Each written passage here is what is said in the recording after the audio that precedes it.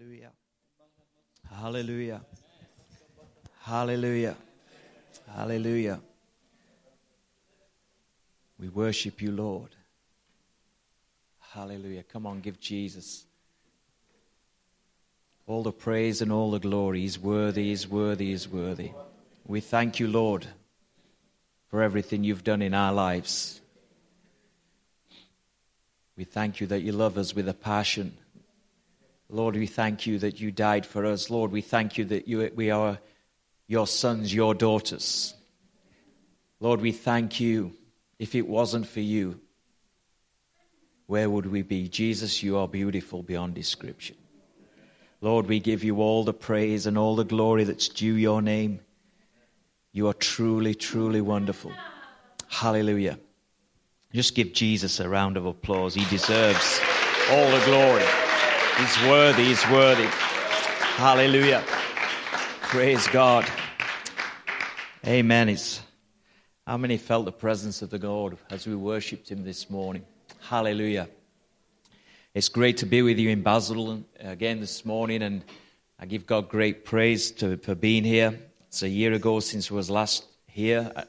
If you weren't here last night, I shared that last time I was here, my father was, he just had a major operation and got cancer in his body, and on Friday evening, we celebrated his 80th birthday party.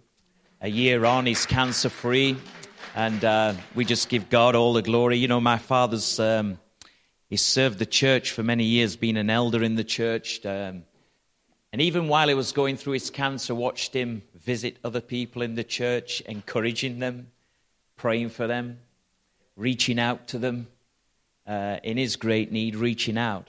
And on Friday evening, it was great to celebrate his 80th party. He looks well, looks strong. It's the blessing of God.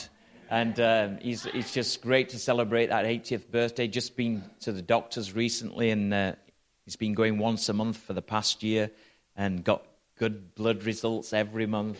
And they just said to him, there's no cancer in your body. Go and enjoy your life. And hallelujah, God's good. Amen. So we're thankful for what God has done in my father's life. And do you know, sometimes when you're in your greatest need and you reach out to other people, God can touch your life and just do things in your life that you just can't comprehend. And when we're at our weakest, God's at his strongest. Amen. So we just give God all the praise and all the glory. We just come back from Guatemala. Just had an awesome crusade where we've seen thousands of people fill a crusade field, and over the last 9-10 days we've seen the power of God displayed as we've preached the gospel of Jesus Christ. And on the first night we had 5,000 people in the stadium. 1,500 gave their lives to Jesus Christ when the altar call was given. First-time decisions, and the next night, more people gave their lives to Jesus Christ. And on the last night, we saw around 800 people give their lives to Jesus Christ. So over the 3 crusade nights, we've seen about 2,500 people give their lives to Jesus Christ. So we give God all the praise and all the glory for saving souls. You know, I love the miracles. I love seeing when God opens blind eyes and opens deaf ears, and cripples walk, and people are healed of all sorts of diseases. But the greatest miracle of all is when people give their lives to Jesus Christ and their name is written in the Lamb's Book of Life. It's the greatest miracle of all when people find salvation. So we give God all the praise and all the glory. Just to share with you some of the things we saw while I was there, just mighty miracles. A young little boy about the age of my youngest boy, 8 years of age, never spoke in his life. And as the power of God came upon him, his mother was stood at the side of him. I'll never forget his mother's face when that little boy said his own name. And then the second thing that he said was Jesus, and started to speak into the microphone. We've got this on film, but we've got to get all this footage edited. But just great to see this little boy speaking his own name and then speaking Jesus Christ. It was wonderful. And other little children being healed by the power of God, blind eyes opening. Last Sunday evening, a gentleman was telling me the color of my shirt and what I was wearing, and waving to the crowd and telling how many fingers I was holding up as the power of God opened his eyes. It was just wonderful what God did for this gentleman. And a lady who was blind, she got totally healed. Children got healed by the power of God. This little girl healed of deafness, and a gentleman, 15 years deaf, healed by the power of God. What a mighty God we serve. And just God touching people's lives. And I shared on last night about a young guy who was attacked by some of the drug cartel, or what is over there. There's a lot of drug crime and gang crime, and he was beaten by baseball bats and left for dead at the edge of the road.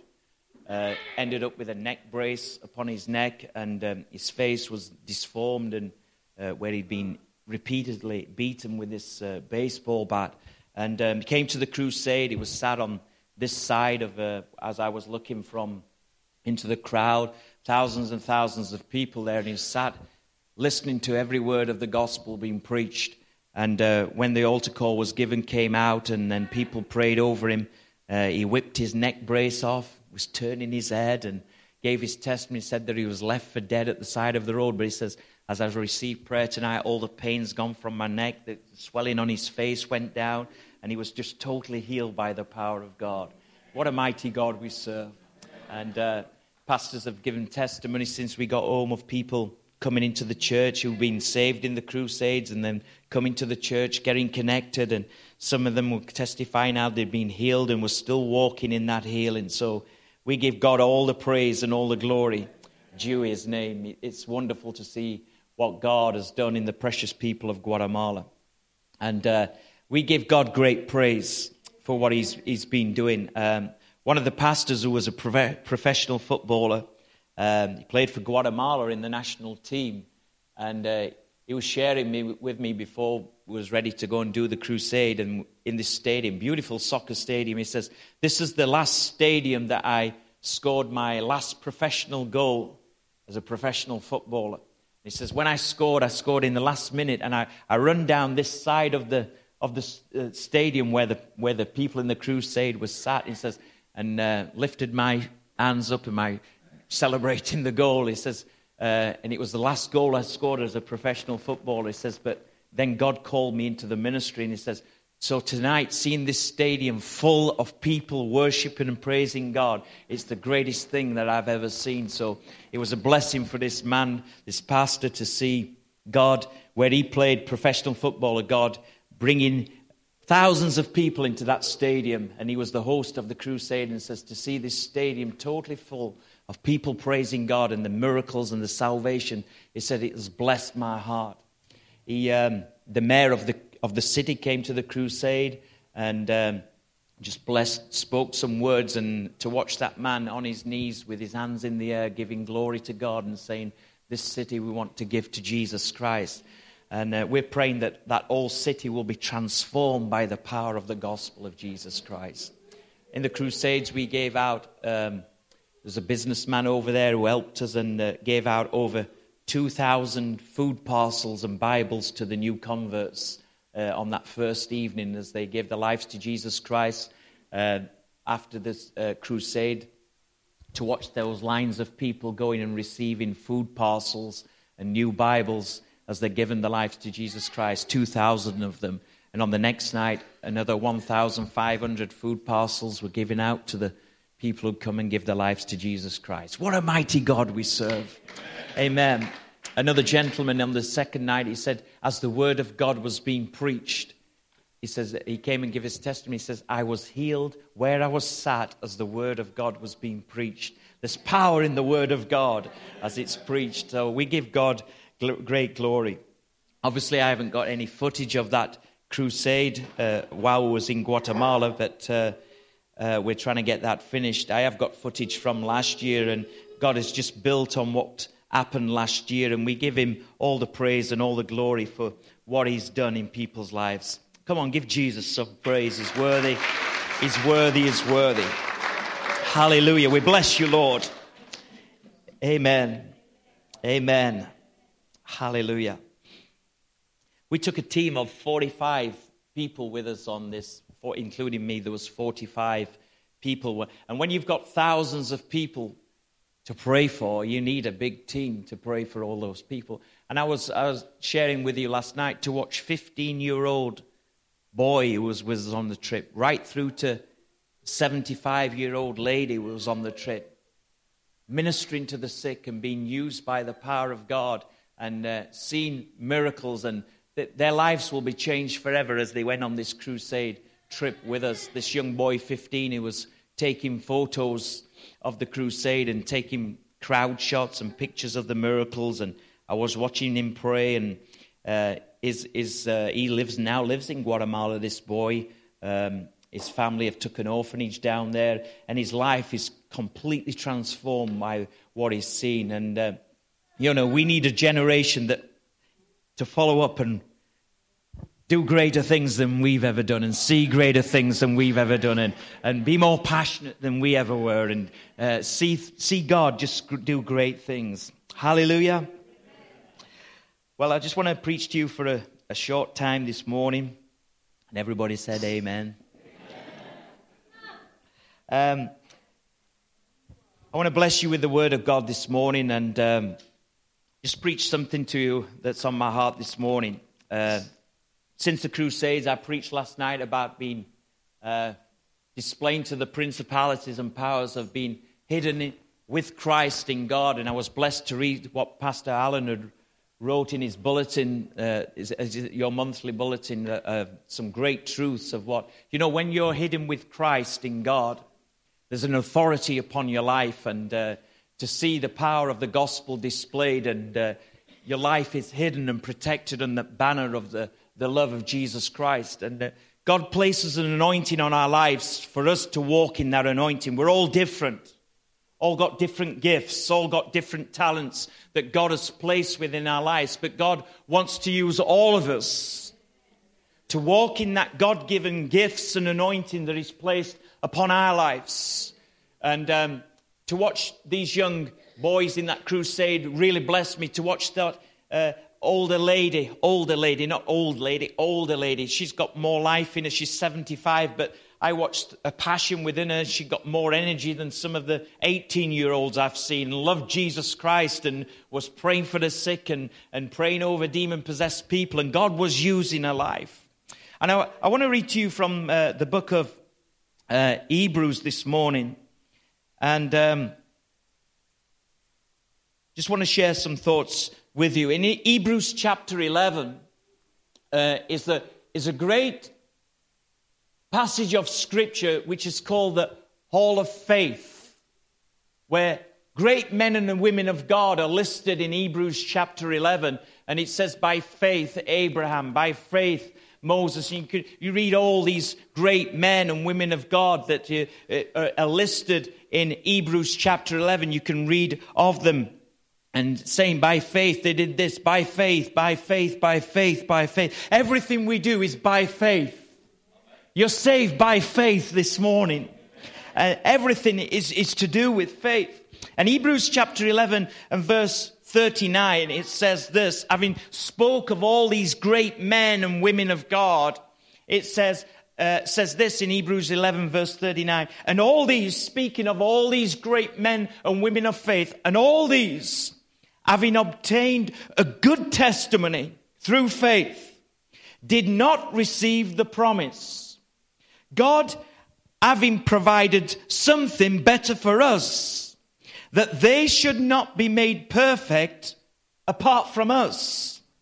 And then on into Hebrews chapter 12, it says this, therefore, we also, since we are surrounded by this great cloud of witnesses, let us lay aside every weight and the sin which so easily ensnares us, and let us run with endurance the race that is set before us, looking to Jesus, the author and finisher of our faith, who for the joy that was set before him endured the cross, despising the shame, and has sat down at the right hand of the throne of God.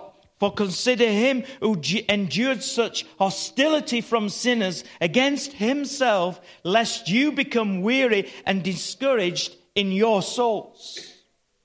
Read that again from verse 1 in Hebrews chapter 12 says, therefore, since we're surrounded by this great cloud of witnesses that are mentioned in Hebrews chapter 11, there's a great cloud of witnesses. Let us lay aside every weight and the sin which so easily ensnares us, and let us run with endurance the race that is set before us, looking unto Jesus, the author and finisher of our faith, who for the joy that was set before him endured the cross, despising the shame, and has sat down at the right hand of the throne of God.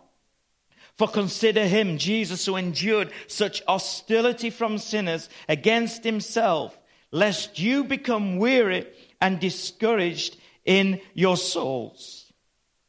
In Hebrews chapter 11, I love this passage that talks about the great heroes of the faith.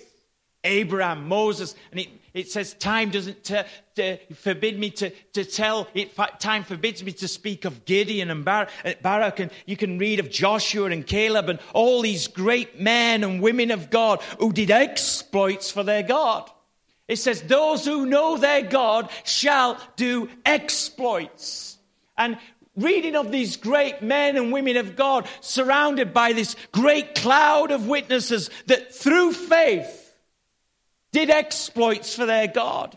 And then right in the middle of this chapter, you're reading of Abraham and Moses and all these great, and Sarah and all these great men and women of God. It says, and by faith Rahab, an harlot, a prostitute, is listed in the Hall of Fame. We would never have put her there. But the writer of this passage seems to fit that she should be in the Hall of Faith because she did what God told her to do.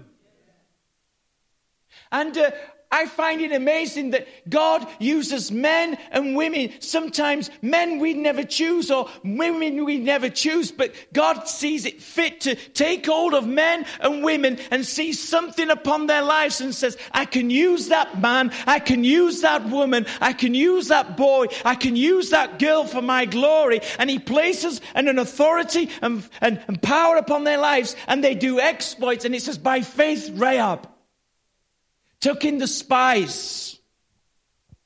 It says in Joshua that now the city, listen to this, shall be doomed by the Lord to destruction in it and all who are in it. And this is what she did. Only Rahab, the harlot, shall live, she and all who are with her in her house, because she hid the messengers that were sent. Go into the harlot's house and from there bring out the woman and all she has, and as you swore to her. And the young men who had been spies went in and brought out Rahab, her father and mother, her brothers, and all she had. And Joshua spared Rahab the harlot, her father's household, and all she had. So she dwells in Israel to this day, because she hid the messengers from whom Joshua sent to spy out Jericho. So this woman did what God had told her to do, and by faith hid the spies. And because she did what God had told her to do, she's in the Hall of Fame in Hebrews chapter 11, and all her household was saved by one woman's stand of faith. All her household was saved. And so she's in the Hall of Fame. That gives me great hope this morning that God, if he uses a prostitute, an harlot named Rahab, because she was obedient and put her faith in God and was obedient to what God called her to do, there's hope for me and you this morning that we can be used by God to do exploits in the hour that we live. Amen. I want to speak to you just a short moments this morning, what I call the final leg. And the Hebrews 39 said, all these men and women of God, you can read them in time doesn't allow me this morning. All these men and women of God who did exploits through faith, they did not receive the promise. God having provided something better for us, that they should not be made perfect apart from us. What I love about the Bible, that God chooses ordinary men and women who put their trust in an extraordinary God, and God uses these men and women to do exploits as they put their faith in God. History is full of ordinary men and women who put their trust in God and are history makers, and we can look to them and point to them and say, these men and women did great things for God because they put their faith in God and they did exploits. But the Bible, as I was reading in Hebrews 11:39, says, all these men and women of God obtained a good testimony through their faith, but did not receive the promise. God having provided something better for us, that they should not be made perfect apart from us. And this is what I want to speak to you this morning. When I read this scripture, I had a little picture of a relay race. Can you remember the relay race from when you was in school? And I also had a picture of heaven. And the great balconies of heaven, and all the great men and women of God who've gone on to glory, they've done their time and have gone. And I had this picture of all these great men and women of God in glory, looking over the balconies of heaven, cheering on the next race, the next runners. So the Bible says, if we fail everybody who's gone before. So the race that is marked out for us is a relay race. Now, when I was at school, I remember the relay race when sometimes they would do the hurdle relay race where there would be hurdles to get over. And say it was the 4x100 meter hurdle relay race where there would be the first runner would set off and he would run the 100 meters and clear the hurdles as he was running, and he would get back, come to the next runner who would be waiting to take the baton. So he would then hand over the baton to the next runner. Now, in this relay race, there was a window of opportunity to pass on the baton. So as the runner is running, he would wait in this marked out area where he would take the baton from the first runner. So if he took the baton too early, he was disqualified. If they took the baton outside that window of opportunity, they would be disqualified because he would take it too late. So there's a window of opportunity where the baton, he would wait for him to come into that box, that marked out window of opportunity, and he would take the baton. And the first runner would cease from his running, and the second runner would take off, and he would run his next leg of the race.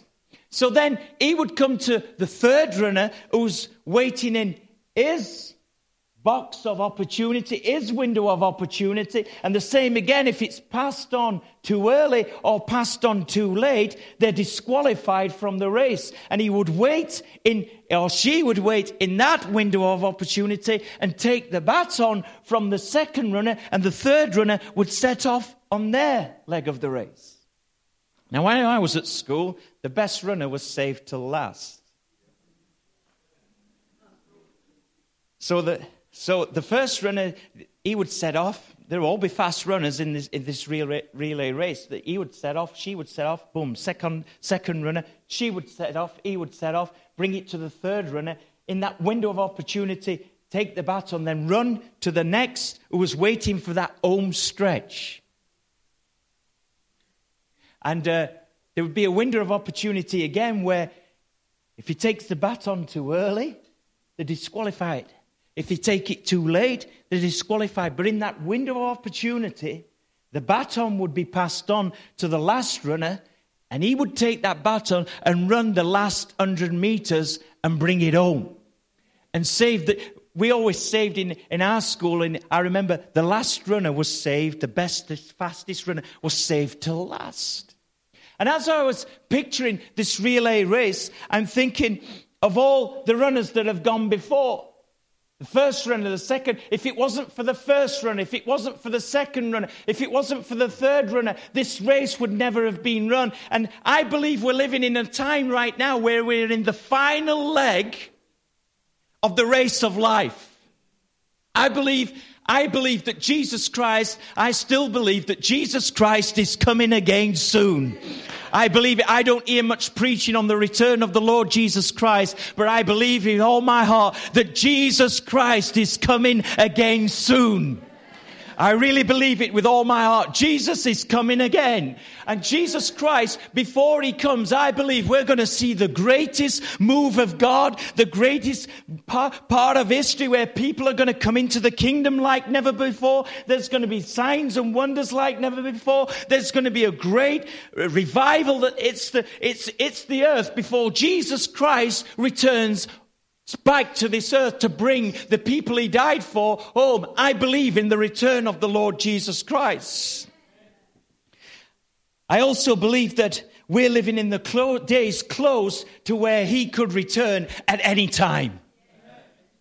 You don't have to look too far. You could look at the news, you could read the newspapers, and you could look and think you're reading the Bible in Matthew chapter 24 at some of the things that are happening in our world. And I still believe that Jesus is coming again soon. And I also believe that we have to make a great mark for his name before he returns.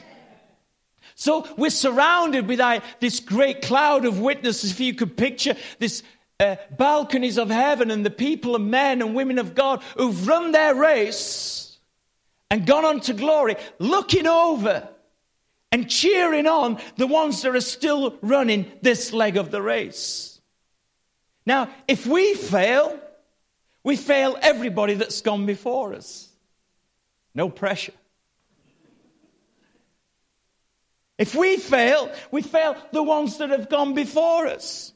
But we're surrounded by this great cloud of witnesses, men and women of God that did exploits. And they're looking over the balconies of heaven, cheering us on. And God has saved the best runners till last. And I believe we're in that last time where God has saved his best runners till last. And we're going to see the greatest things we're ever going to see that they would have longed to have seen. We're going to see it happen in our lifetime. I believe it with all my heart. Can you hear an amen in the house of God this morning? So running this leg of the race. And the Bible says that we're surrounded with this great cloud of witnesses. Let us look to Jesus, the author and finisher of our faith. Listen, when Jesus starts a work in your life, he will complete that work in your life. What he started, he says, I'm the Alpha, I'm the Omega. I was there with you at the beginning. I'll be there with you at the end. And everything in between, good, bad, or indifferent, Jesus Christ is with us. And we have to keep our eyes on Jesus Christ. Not to the left, not to the right, with our eyes fixed on that finishing line where Jesus Christ is, and said, I'm running for him, the author and finisher of my faith. I'm not looking to this person. I'm not looking to that person. I'm not looking to the past. I'm looking to Jesus Christ, the one who died for me, the one who did it all for me, that paid it all for me. My eyes are fixed on Jesus Christ. When you have your eyes fixed on Jesus Christ, don't let that head get turned as you're running this leg of your race. Keep it fixed on Jesus Christ, the author and finisher of our faith. It says that as we put our face towards his face, he's the Alpha, the Omega, the beginning and the end, the first and the last. He was there, what was dead, but now he's alive. We run this race this morning because of Jesus Christ, nobody else, because of Jesus. I hope this is okay for you this morning. So this race is what I call a relay race. It's not a sprint, it's a marathon. But we are called to run our leg of the race. So when we take that window of opportunity and take that baton, we have to run our leg of the race with our eyes fixed on Jesus Christ, the author and finisher of our faith. And it says that the race is marked out by the word of God, and the race is marked out by examples of these great cloud of witnesses. You can see these men and women, and they're there in Hebrews chapter 11 is to remind us of what they did on their leg of the race, and to remind us that they by faith did these exploits, and they did things for God through faith in God. They did these great exploits, and the word of God marks out for us. It's like landmarks of what God did in these people's lives. And it says, looking unto Jesus, the author and finisher of our faith. Keeping our eyes on him, nobody else. Keeping our eyes on Jesus Christ. For the one who endured the cross, despising the shame, has sat down at the right hand of the throne of God. For consider him who endured such hostility from sinners against himself, lest you become weary and discouraged in your souls. So Jesus, when he was on this earth, he was an example of running that race, of that faith. It says by Jesus, when he came to this earth as a man, suffered but was tempted to all points as we are, but yet was without sin, the book of Hebrews says. He understands life. He understands what we go through. He understands the problems that we have. And that's why we must fix our eyes on Jesus Christ. He understands everything. Is it easy doing things for God? No. Is it easy being on the front line, stepping out for God? No, it certainly isn't. But listen, if we keep our eyes on Jesus Christ and our focus on Jesus Christ, he's the one that will bring us through. He's the one that will keep us on this journey. He's the one that will give us that fire to run that leg of the race. But there's hurdles that are put out on that relay race that you have to get over as you run that leg of the race. And Jesus Christ, while he was on earth, he had to overcome hurdles that was put in his way. All the time, people trying to trip Jesus up or tempt him or trying to trip him up. The problem Jesus has was not so much with the devil and the demons, it was with the Pharisees. Always trying to, if you're the Son of God, and what do you say about this situation? And when the woman is caught in adultery and bringing him to Jesus, trying to test him and trying to trip him up. But all the time, Jesus is having to overcome these hurdles that are set before him. Listen to me this morning. There's hurdles in front of your life, but if you keep your eyes on Jesus Christ and you focus on Jesus Christ and let the fire and power of God be upon your life, you can get over those hurdles. You can jump those hurdles. God can give something within you. I just feel like putting a chair there and just running and jumping over. That's what God can put in your life, a fire that can get you over those hurdles. I'll not do it though.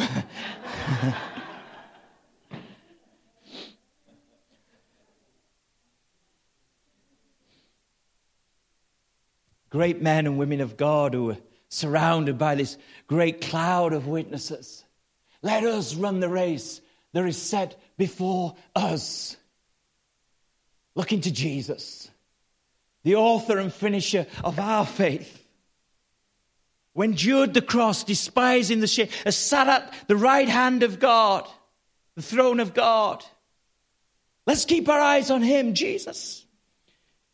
Up there is a great cloud of witnesses who ran their race well, and God chose them and anointed them, and some of them in Hebrews chapter 11, and we could speak about them, and time doesn't forbid it. It forbids us to tell of all these people that did exploits for their God.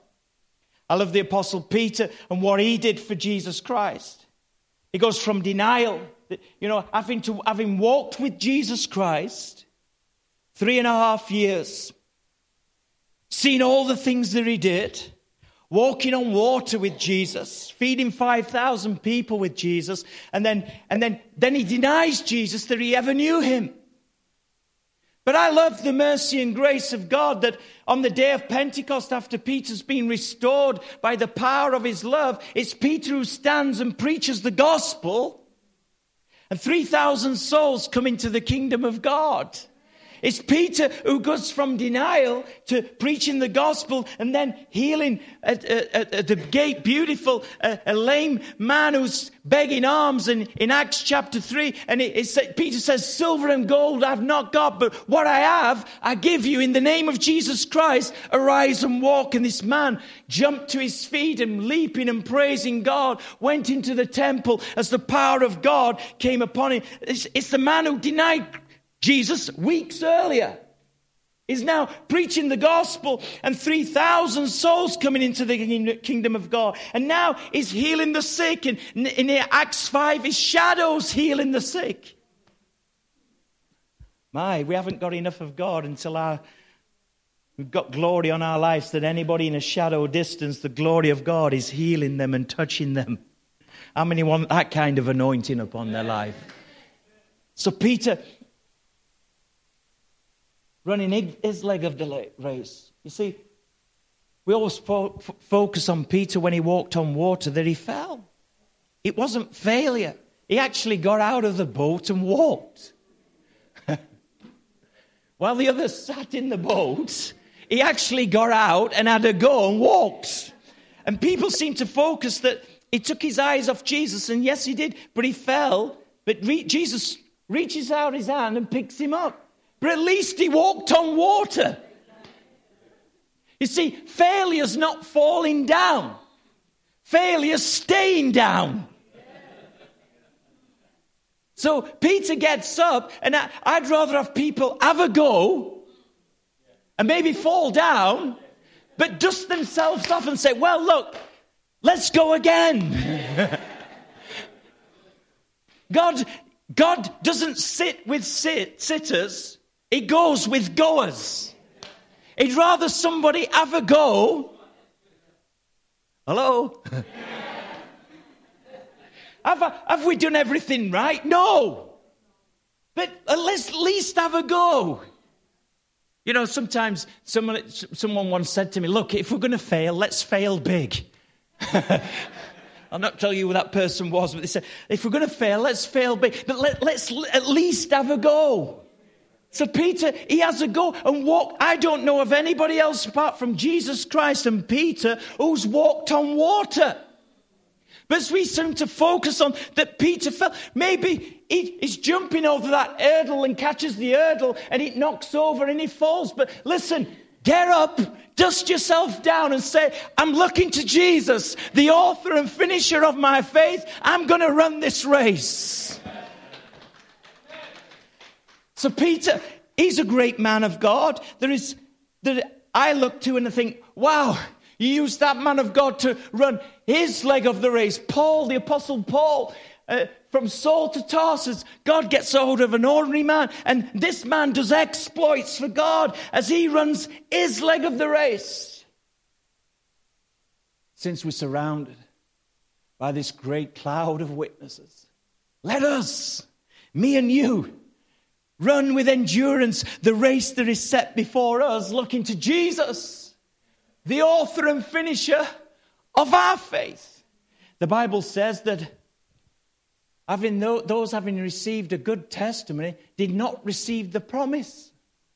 God having prepared something for us, so through us running, they're looking down over the balconies of heaven, cheering us on our leg of the race.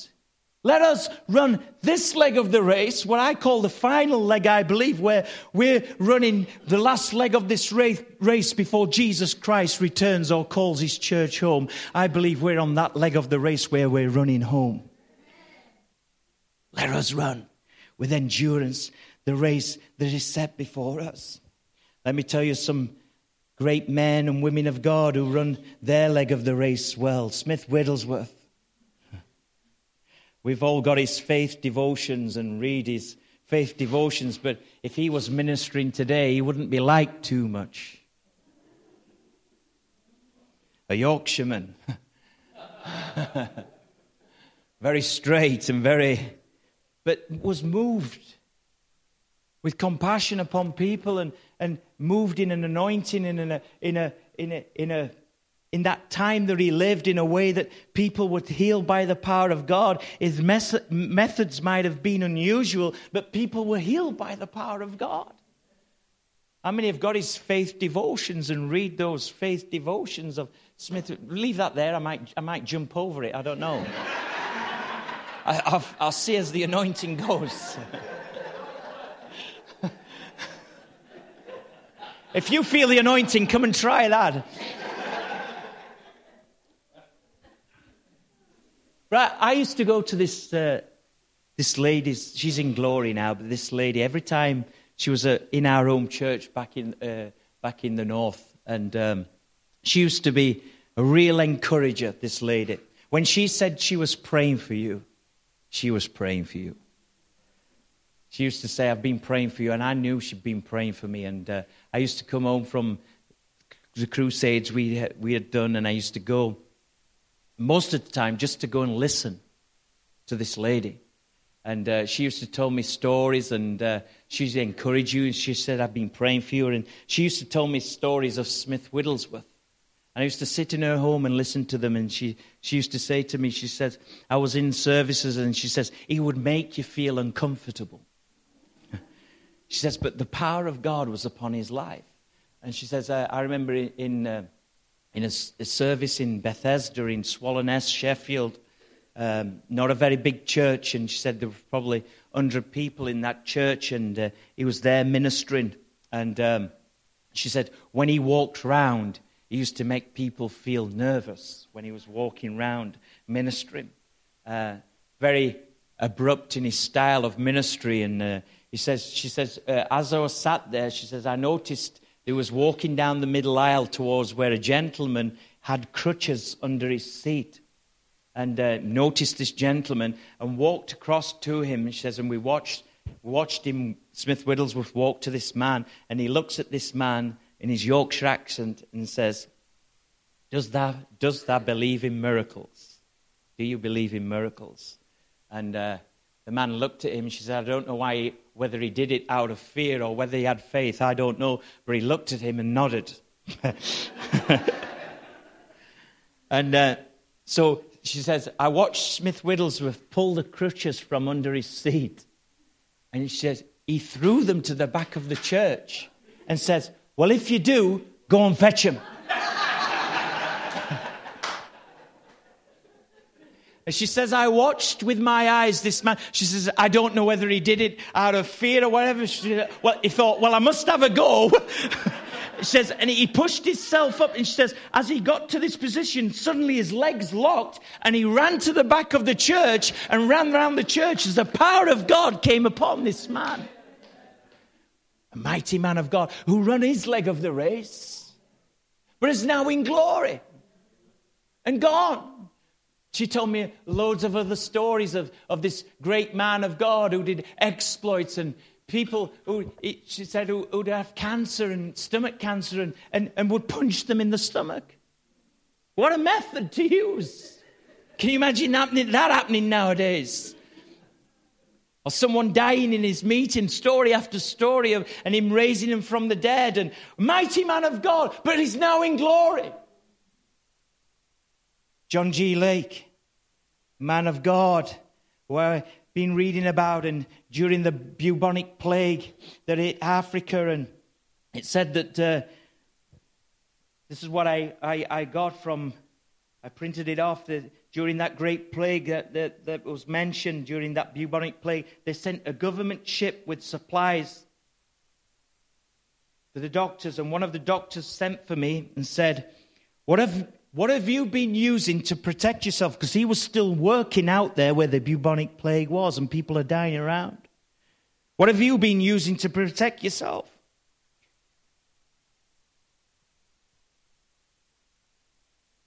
He says, well, nothing. want to read this to you. He says, well, what's the secret? The dead, the sick are being buried. They're dying all around you, and you're still ministering to the sick. What is the secret? What's your secret? What is it? And he answered and says, brother, this is the law of the Spirit of the life of Christ Jesus that lives in me. I believe that just as long as I keep my soul in contact with the living God, so that His Spirit is flowing into my soul and body, no germ will ever attach itself to me. For the Spirit of God will kill it. He asked, don't you think that you'd better use our protectives? He replied, no, doctor. I think that you would like to experiment with me.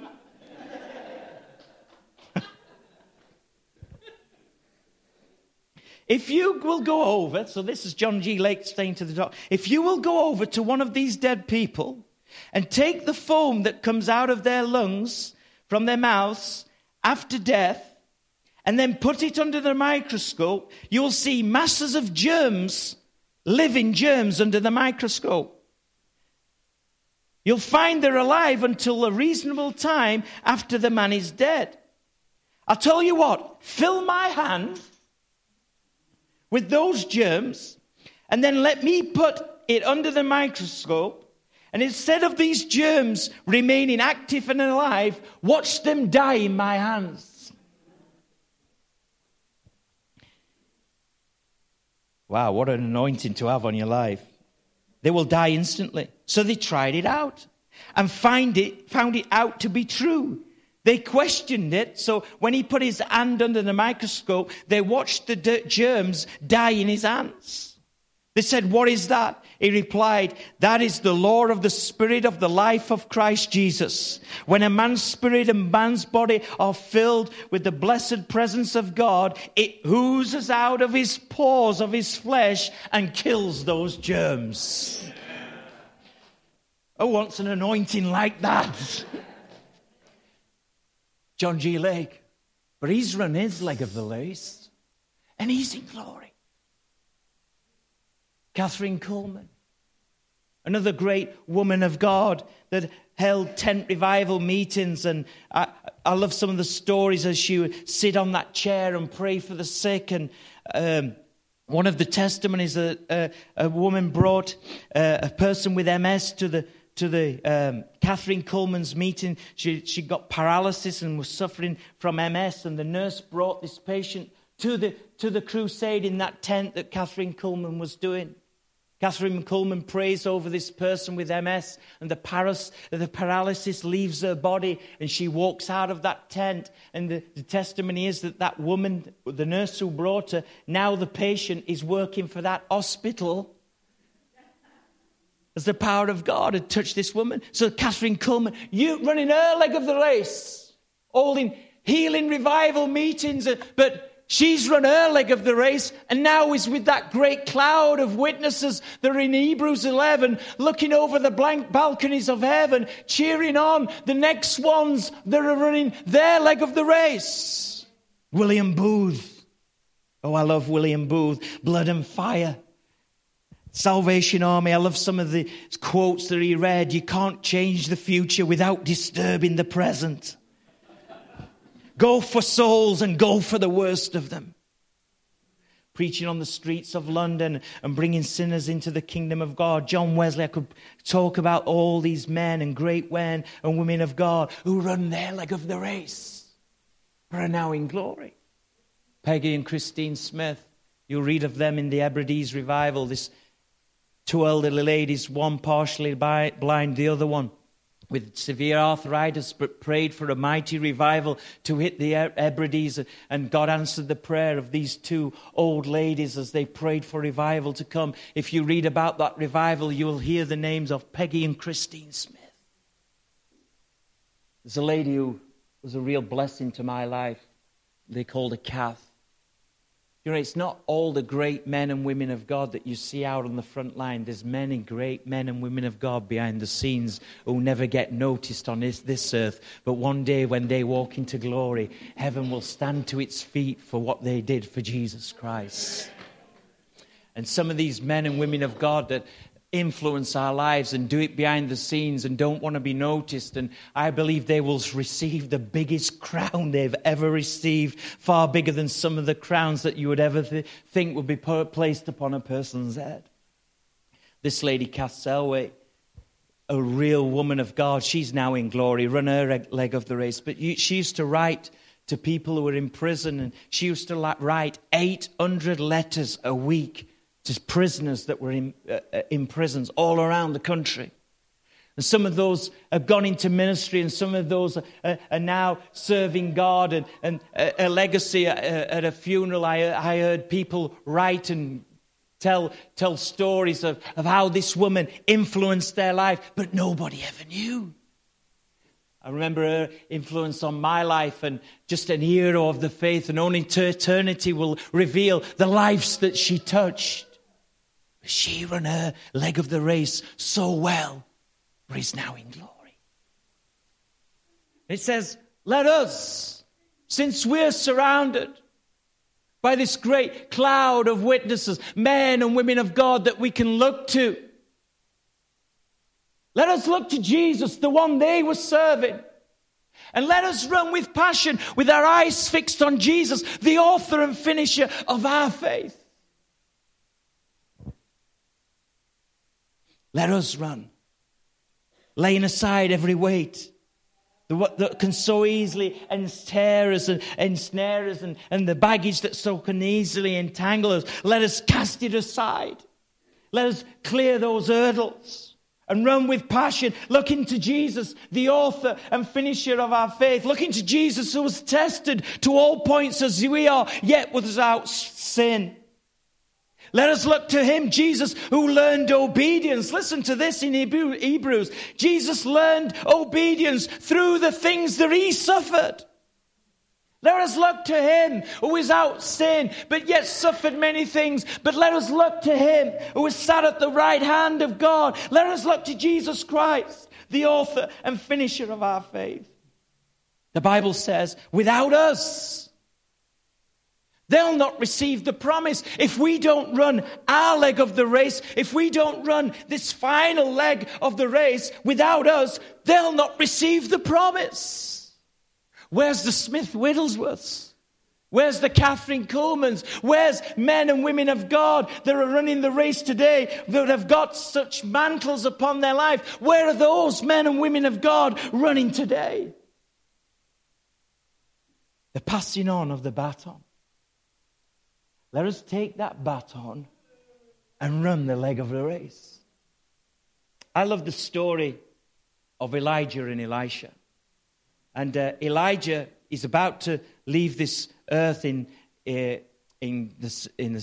Kings, second book of Kings, chapter 2. You'll read about Elijah and Elisha. And it says that Elijah's going to leave this earth. And Elisha won't leave him alone until he's got what he's wanted from Elijah. So Elijah's going to go down to Jericho. He's going to go to Bethel. He's going to go to the Jordan. And Elisha says, I'm coming with you. And he says, no, stay here. But he persists and says, I'm coming with you. And he says these words, as the Lord lives and as your soul lives, I will not leave your side.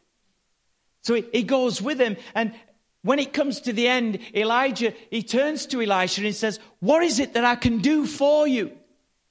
What is it that you want from me? What is it that I can do for you? You keep saying, as the Lord lives and as your soul lives, I will not, as your soul lives, I will not leave your side. What is it you want? And Elisha says, I want a double portion of that anointing you carry. I want that double portion upon my life. Do you know what a double portion means? It's double the miracles. It's double the blessing. It's double everything Elijah did. He wants double that upon his life. But what Elisha didn't know is it's double the work as well. Some people pray, oh Lord, give me a double portion. And the Lord's thinking, if you just use the portion I've give you first, then you can have the double portion. But Elisha is saying, as the Lord lives and as your soul lives, I will not leave your side. And then this great whirlwind comes and takes Elijah up into heaven. And it says that the mantle falls. And Elisha is there to pick up the mantle or pick up that baton that's fallen, that mantle that's fallen. Elisha is there to pick it up. When the mantle falls and the anointing falls, you have to be there to pick it up. There's too many mantles and too many anointings that have fell to this earth and nobody has been there to pick up that baton or that mantle. But Elisha, he picks up that mantle and then he goes like Elijah has and strikes the Jordan River. And the same thing happens when Elisha strikes that river as when Elijah struck it. It parks this way and that way and miracles happen. And Elisha moves into the anointing that God has placed upon his life.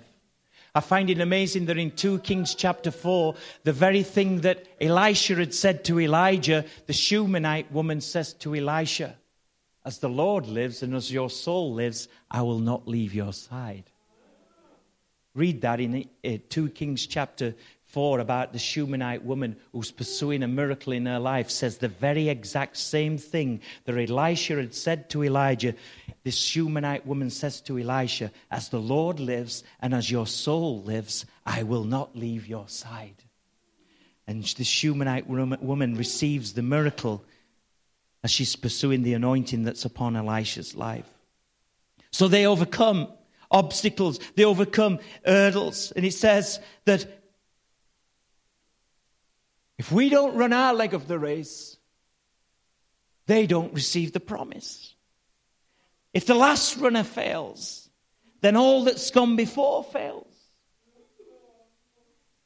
Let's keep our eyes and focus fixed on Jesus Christ. Not looking to the left or to the right, but fixed firmly on Jesus Christ. There may be a balcony of heaven and great clouds of witnesses cheering us on and cheering this leg of the race on. But let us run this leg well. Keeping our eyes fixed on Jesus Christ. Letting God use what He's placed upon our lives, the giftings and the anointings. Let us run the race well. Paul says, "I fought the good fight. I have kept the faith. Finally, there's laid up for me a crown of righteousness, which the Lord, the righteous judge, will give to me on that day. And not only to me, but also to those who've loved His appearing. Do you not know that those who run in a race all run, but one receives the prize? Run in such a way that you may obtain it. And everyone who competes for the prize is temperate in all things. Now they do it to obtain a perishable crown, but we for an imperishable crown."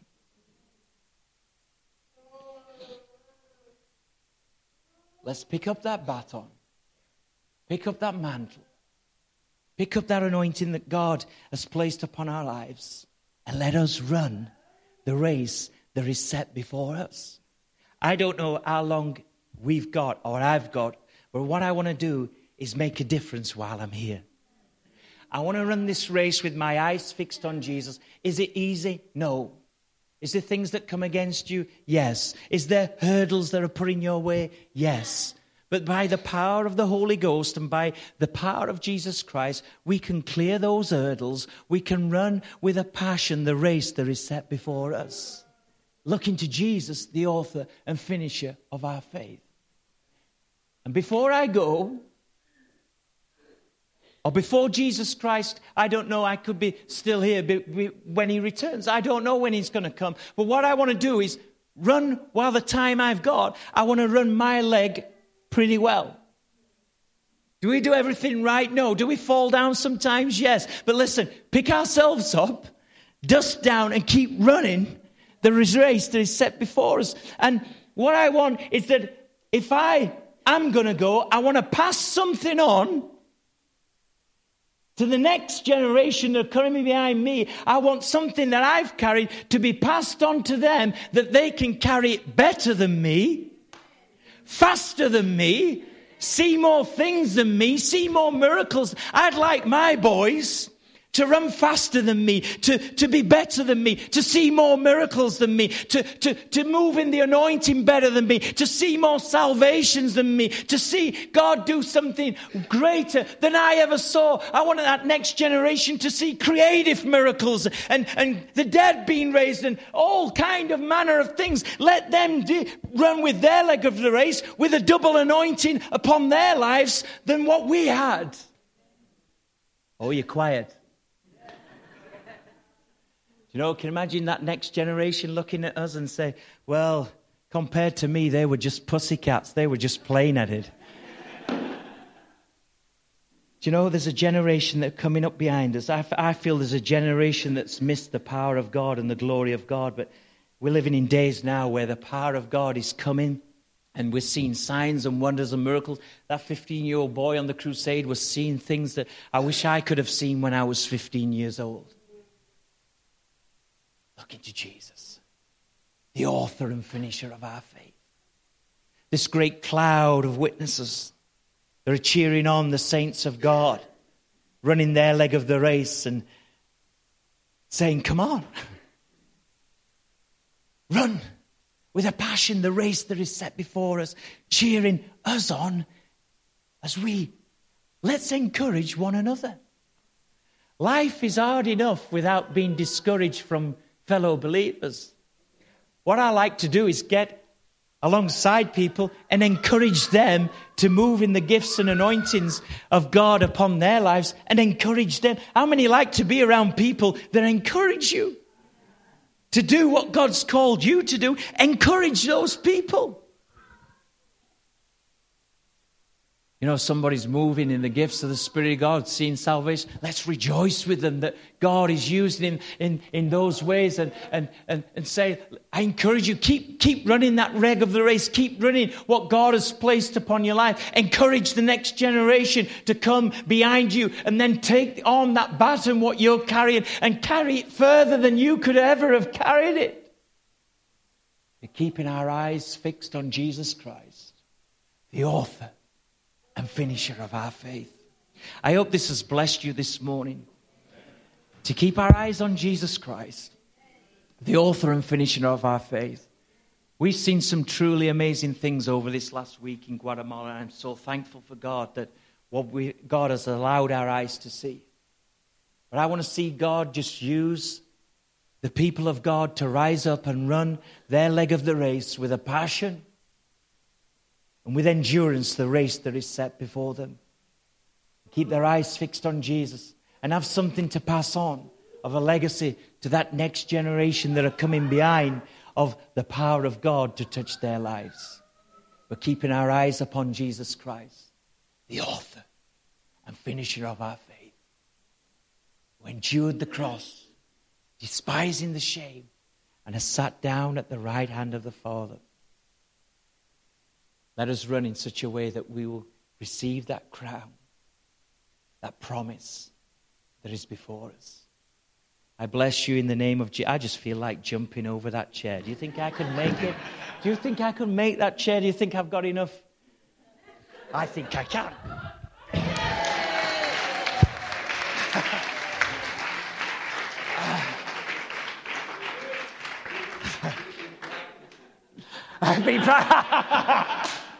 I'm so glad you've got small seats. But you know, some things are put in front of us that we have to. But it's through the power of God that if you feel the anointing on you, I felt something as I did that we can get over things that are put in our way that try to trip us or try to get us off track. But if we keep our eyes on Jesus Christ, then we can clear those hurdles. Pastor Alan, Shirley, I bless you in the name of Jesus. I thank you for the privilege of coming to your church. I pray the blessings of God over this church. I thank God for this house, that it's a place where the glory of God dwells and the power of God and the anointing of the Holy Spirit is welcome. How many are so thankful you're in a church that loves the presence of God and loves the anointing of the Holy Ghost? Lord, I thank you for what you did last night in People healed of back, got good testimonies of people healed last night and people delivered and people set free by the power of God. Thank you, Lord, what you're doing in this hour. Lord, I pray over this church, Lord, that you'll just pour out your Spirit in an amazing way, Lord. Lord, I pray for signs and wonders and miracles, Lord, to be the DNA continually of this church, that the glory of God that's, Lord, is a residue in this house, Lord, will continually touch and change people's lives. Many people have been touched and changed by the ministry of this house, Lord. We're so thankful. And Lord, I pray that you'll touch and bless every person in this church from the youngest to the oldest. Lord, let us run with endurance the race that is set before us. Lord, I pray the anointing upon every person's life, Lord, to run this race with a passion that is set before them, Lord. Lord, I pray if anyone is sick in their bodies, that the healing power of God will touch them this morning in the name of Jesus Christ. Lord, I thank you for the privilege of being here with this precious people of God. And Lord, I pray, Lord, the best is still yet to be. The best days are ahead. And Lord, we want to make a difference for you in this hour and in this time we live. And Lord, however long a time you give us, Lord, let us run with passion. There is race that is set before us, looking unto Jesus. Lord, let us run with this great balcony of heaven cheering us on, so that, Lord, one day we'll have run our race well and left our mark upon this race of life. And Lord, I pray you'll raise up a generation that follow behind us, Lord, that will take this baton and see great and truly awesome things in this day that we live.